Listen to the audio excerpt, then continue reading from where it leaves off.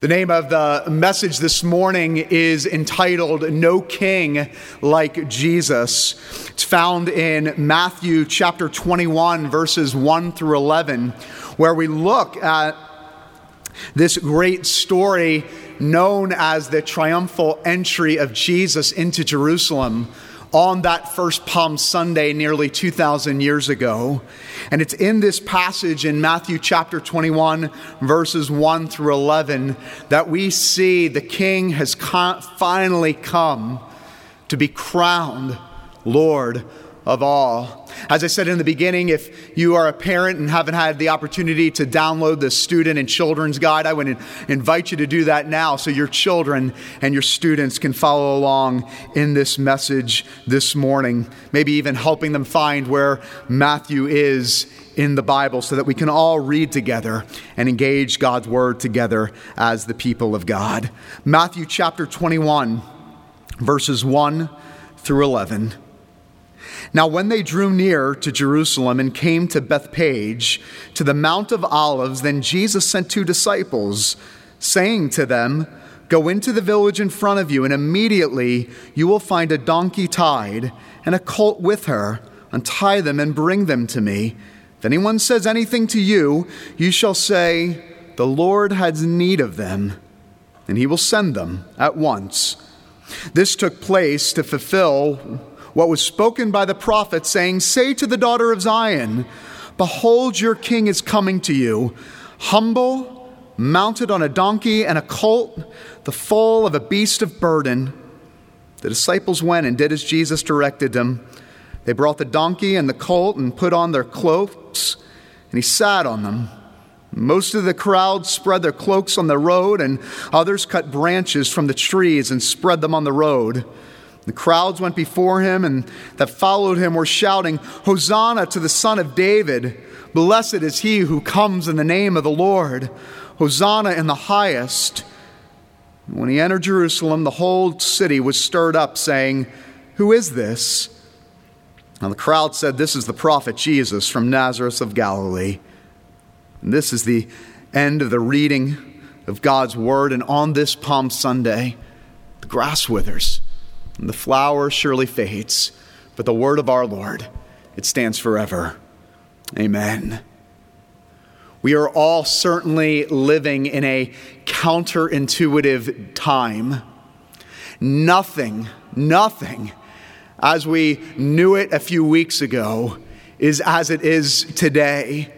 Everything is counterintuitive. Everything has been adjusted. Everything in some way, shape, or form has been turned upside down. We are certainly all living in a counterintuitive time. Everything is not the way it used to be. Well, 2,000 years ago, particularly in the story that we just read in Matthew chapter 21, it is the entrance and the arrival of the counterintuitive king. Now, you have to understand that the people of God for thousands of years had been waiting the arrival of the king. They had been waiting the arrival of the Son of David, the Messianic king who had come to free the people of God. But what we read in Matthew 21 is nothing like they expected. You see, the Jesus that arrives as king on that Palm Sunday 2,000 years ago is the counterintuitive king that comes into the world. The king they had been longing for, but not the king that they had expected. You see, this morning, I want you to understand and see, maybe for the very first time, that this counterintuitive king that arrives on Palm Sunday is a king unlike any other. It is true that there is no king like King Jesus. Let's learn about this king this morning. The first thing that I want you to understand about this counterintuitive king is that he comes to rule over all. Jesus is the king who comes to rule over all. One of the things that I want you to see in this passage, that Jesus is in complete control. Make no mistake about it, that Jesus is ruler over all and Lord over all, and he is in complete control here in Matthew chapter 21. The way that you see this is in verses 2 and 3 of Matthew chapter 21. He goes in and he instructs his disciples to do what? Get the donkey and get the colt. You see, what Jesus is doing here, don't miss this, is he is orchestrating his arrival behind the scenes. He is in complete control of the situation. He is planning his party and orchestrating and planning his parade into Jerusalem. You see, this is not what happens on Palm Sunday. Jesus does not ride in quietly.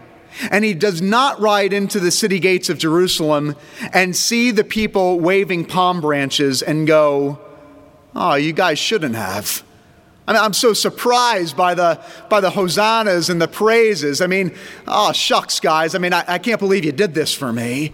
No, Jesus, even behind the scenes, is orchestrating every detail because he knows this is finally the time where he comes in as the Lord of all. You see, up into this point, Jesus has been very understated about who he is. Every miracle he performs, he tells people to stay quiet about it. When people praise him as the Messianic king, he tells them to be quiet. He wants to be very understated and under the radar, but not now. You see, what happens on this Palm Sunday is Jesus says, now is the time.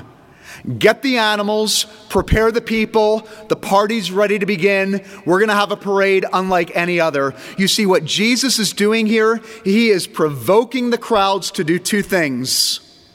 On the one hand, he wants them to either crown him, or on the other hand, he wants them to crucify him.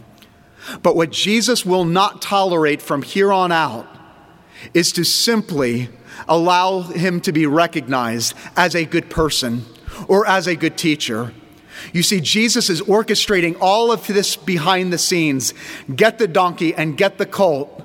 He is in complete control of his arrival into Jerusalem because he is making the announcement that now is the time for people to either crown me or crucify me. Now is the time where people will either recognize me as the Lord of all or the one who has come to be nothing at all. But I will not allow the people to simply tolerate me any longer. And it works, doesn't it? It works. He provokes the people. It even says in the passage that the people were stirred up in verse 10. He gets the whole crowd stirred up so that people are shouting loud hosannas. Later in this passage, a verse that we didn't read, in verse 15, we have other people not shouting loud hosannas, but it says that the chief priests and the scribes were indignant and furious. So Jesus does provoke the crowds and stir them up, all for the purpose of announcing that he is the King of kings and Lord of lords. And now is the day that has finally come where you must make a decision. I am either the Lord of all, and you must crown me, or you must act as if I don't exist. But you can no longer just tolerate me as a good man or as a good teacher. He is the one who has come to be crowned or to be crucified. But Jesus says, I won't be anything unless I am the king.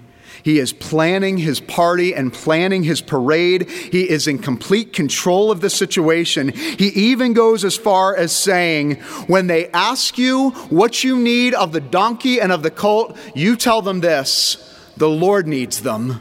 And that is all they will need to hear. You see, Jesus right now in this passage is in complete control. He is the one who has come. And he says, if anybody stops you and anybody asks you, you tell them this: the Lord has need of them.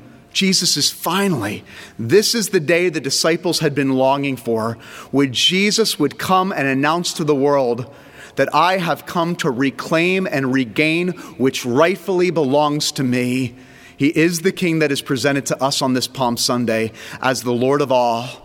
And just as Jesus provoked the crowds and orchestrated his own arrival and planned his own parade and provoked the crowds 2,000 years ago, he is the king that provokes you this morning and provokes you in such a way in which you must make a decision.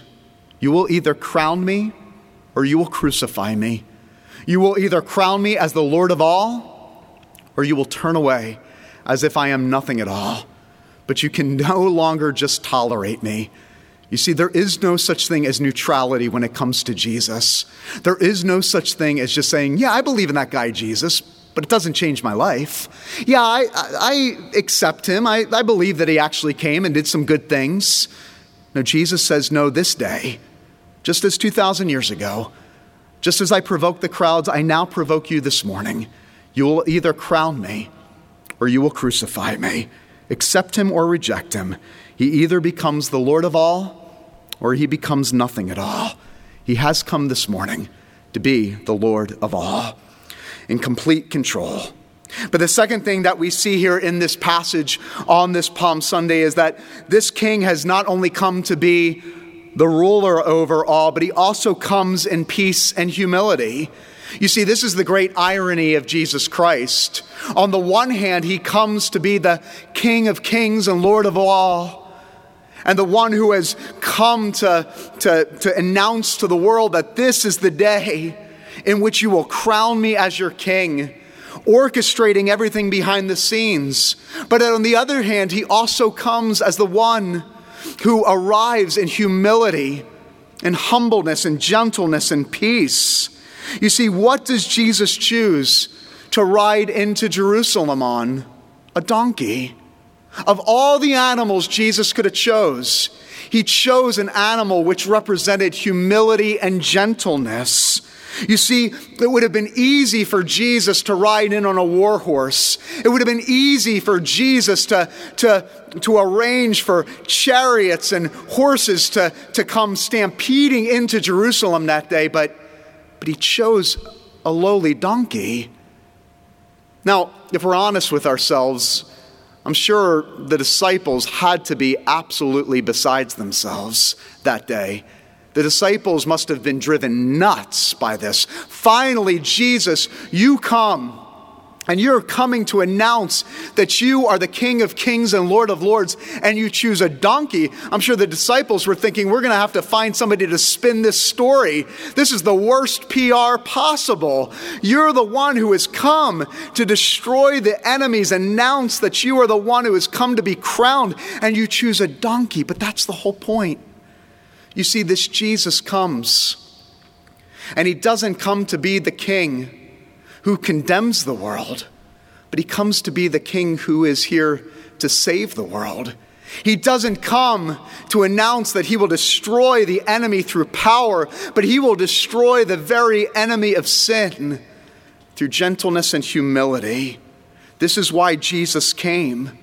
And you see, this is the miracle of the gospel and what sets this king apart from all other kings.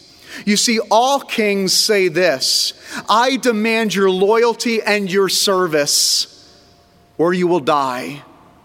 But Jesus, the king, comes into the world and he says, no, I have not come to be served, but I come to serve. And actually, the only way you will live is if I die. And here is the greatest miracle of all. Jesus comes actually not to die for people who are loyal to him, but Jesus, the King, comes to die for people who actually rebel against him.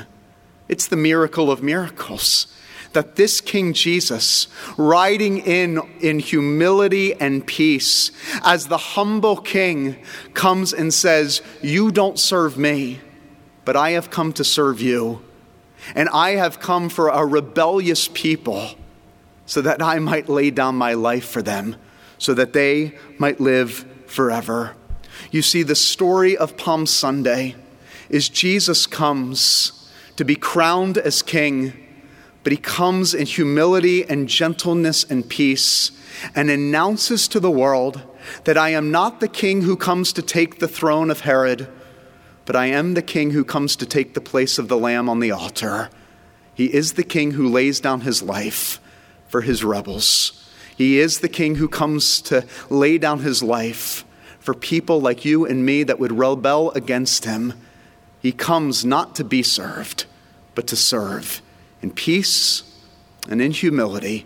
He is the humble servant. He is the king, unlike any other king. We see here in Matthew 21 that he first comes to be Lord of all. Make no mistake about that. You either crown him or crucify him. Secondly, he is the king who comes unlike any other king in peace and humility. But lastly, he is the king who comes to bear our burdens. In verse 5, Matthew records the prophecy of Zechariah in the Old Testament. And in Zechariah chapter 9, Matthew records this prophecy that tells us that one day a king would come, humble and mounted on a donkey, a colt, the foal of a beast of burden. You see, in the Old Testament, here in Zechariah chapter 9, recorded again in Matthew chapter 21, a donkey is referred to as a beast of burden. Why? Because a donkey was used as an animal in which they would put the materials of a worker on its back. And so it was unfortunately received the unfortunate name of the beast of burden because it would carry the burdens of labor. It would carry the burdens of the people as it would take the burdens of labor to and from. And so on the donkey would ride and be mounted the burdens of the people. Well, isn't it ironic here that we see the beast of burden riding into Jerusalem, a donkey, carrying another beast of burden? You see, in just a few days, this beast of burden would be carrying the ultimate beast of burden. Because on the cross, Jesus the Christ would take your burden and my burden, would take our burden of sin, and he would become the ultimate beast of burden on the cross. You see, the miracle of the gospel is this: the one who knew no sin became sin so that you and I might become the righteousness of God. It is on the cross that the beast of burden, Jesus the Christ, takes away our sin and takes away our burden once and for all. He receives our burden and we receive his grace. What a king. We live, he dies. There is no king like King Jesus. But I want to ask you this question this morning. If this is all true, and there is no king like King Jesus, he has come to be crowned as Lord of all. He has come not in strength, but in humility, and he has come to bear our burdens. I want to ask you this morning, what is your response? As I said in the beginning, this king demands a response. Because this king has not come simply to change the world, but this king has come to change you and to change me.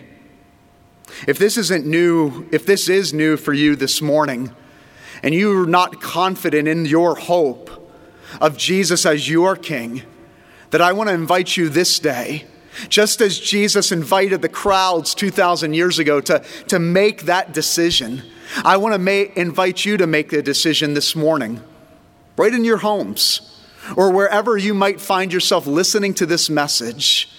I want to invite you, would you surrender to this king? You'll never find a king like this. A king who does not demand for you to serve him, but a king who came so that you might be served.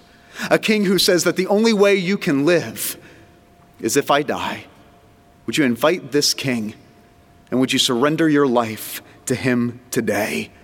This king leaves you with only two choices this morning.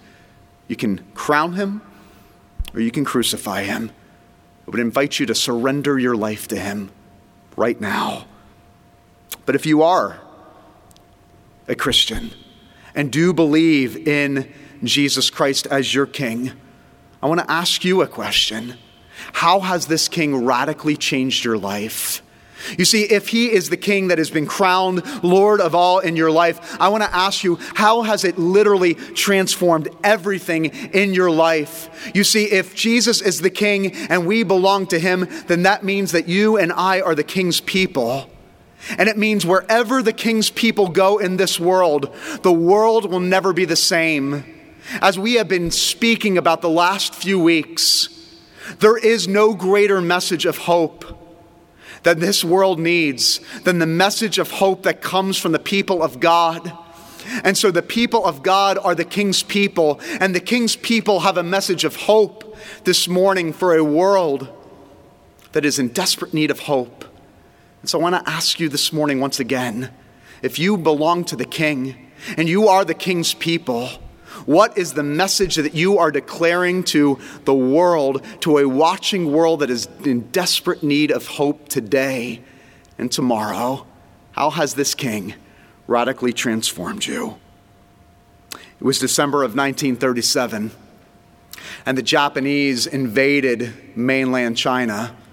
And as they pressed into mainland China, they eventually made their way to the industrial city of Nanking. Nanking was a city of about 600,000 people, and the Japanese unleashed absolute torment upon the people in Nanking. They plundered and pillaged that city. I think in about one day, 15,000 Chinese soldiers were killed.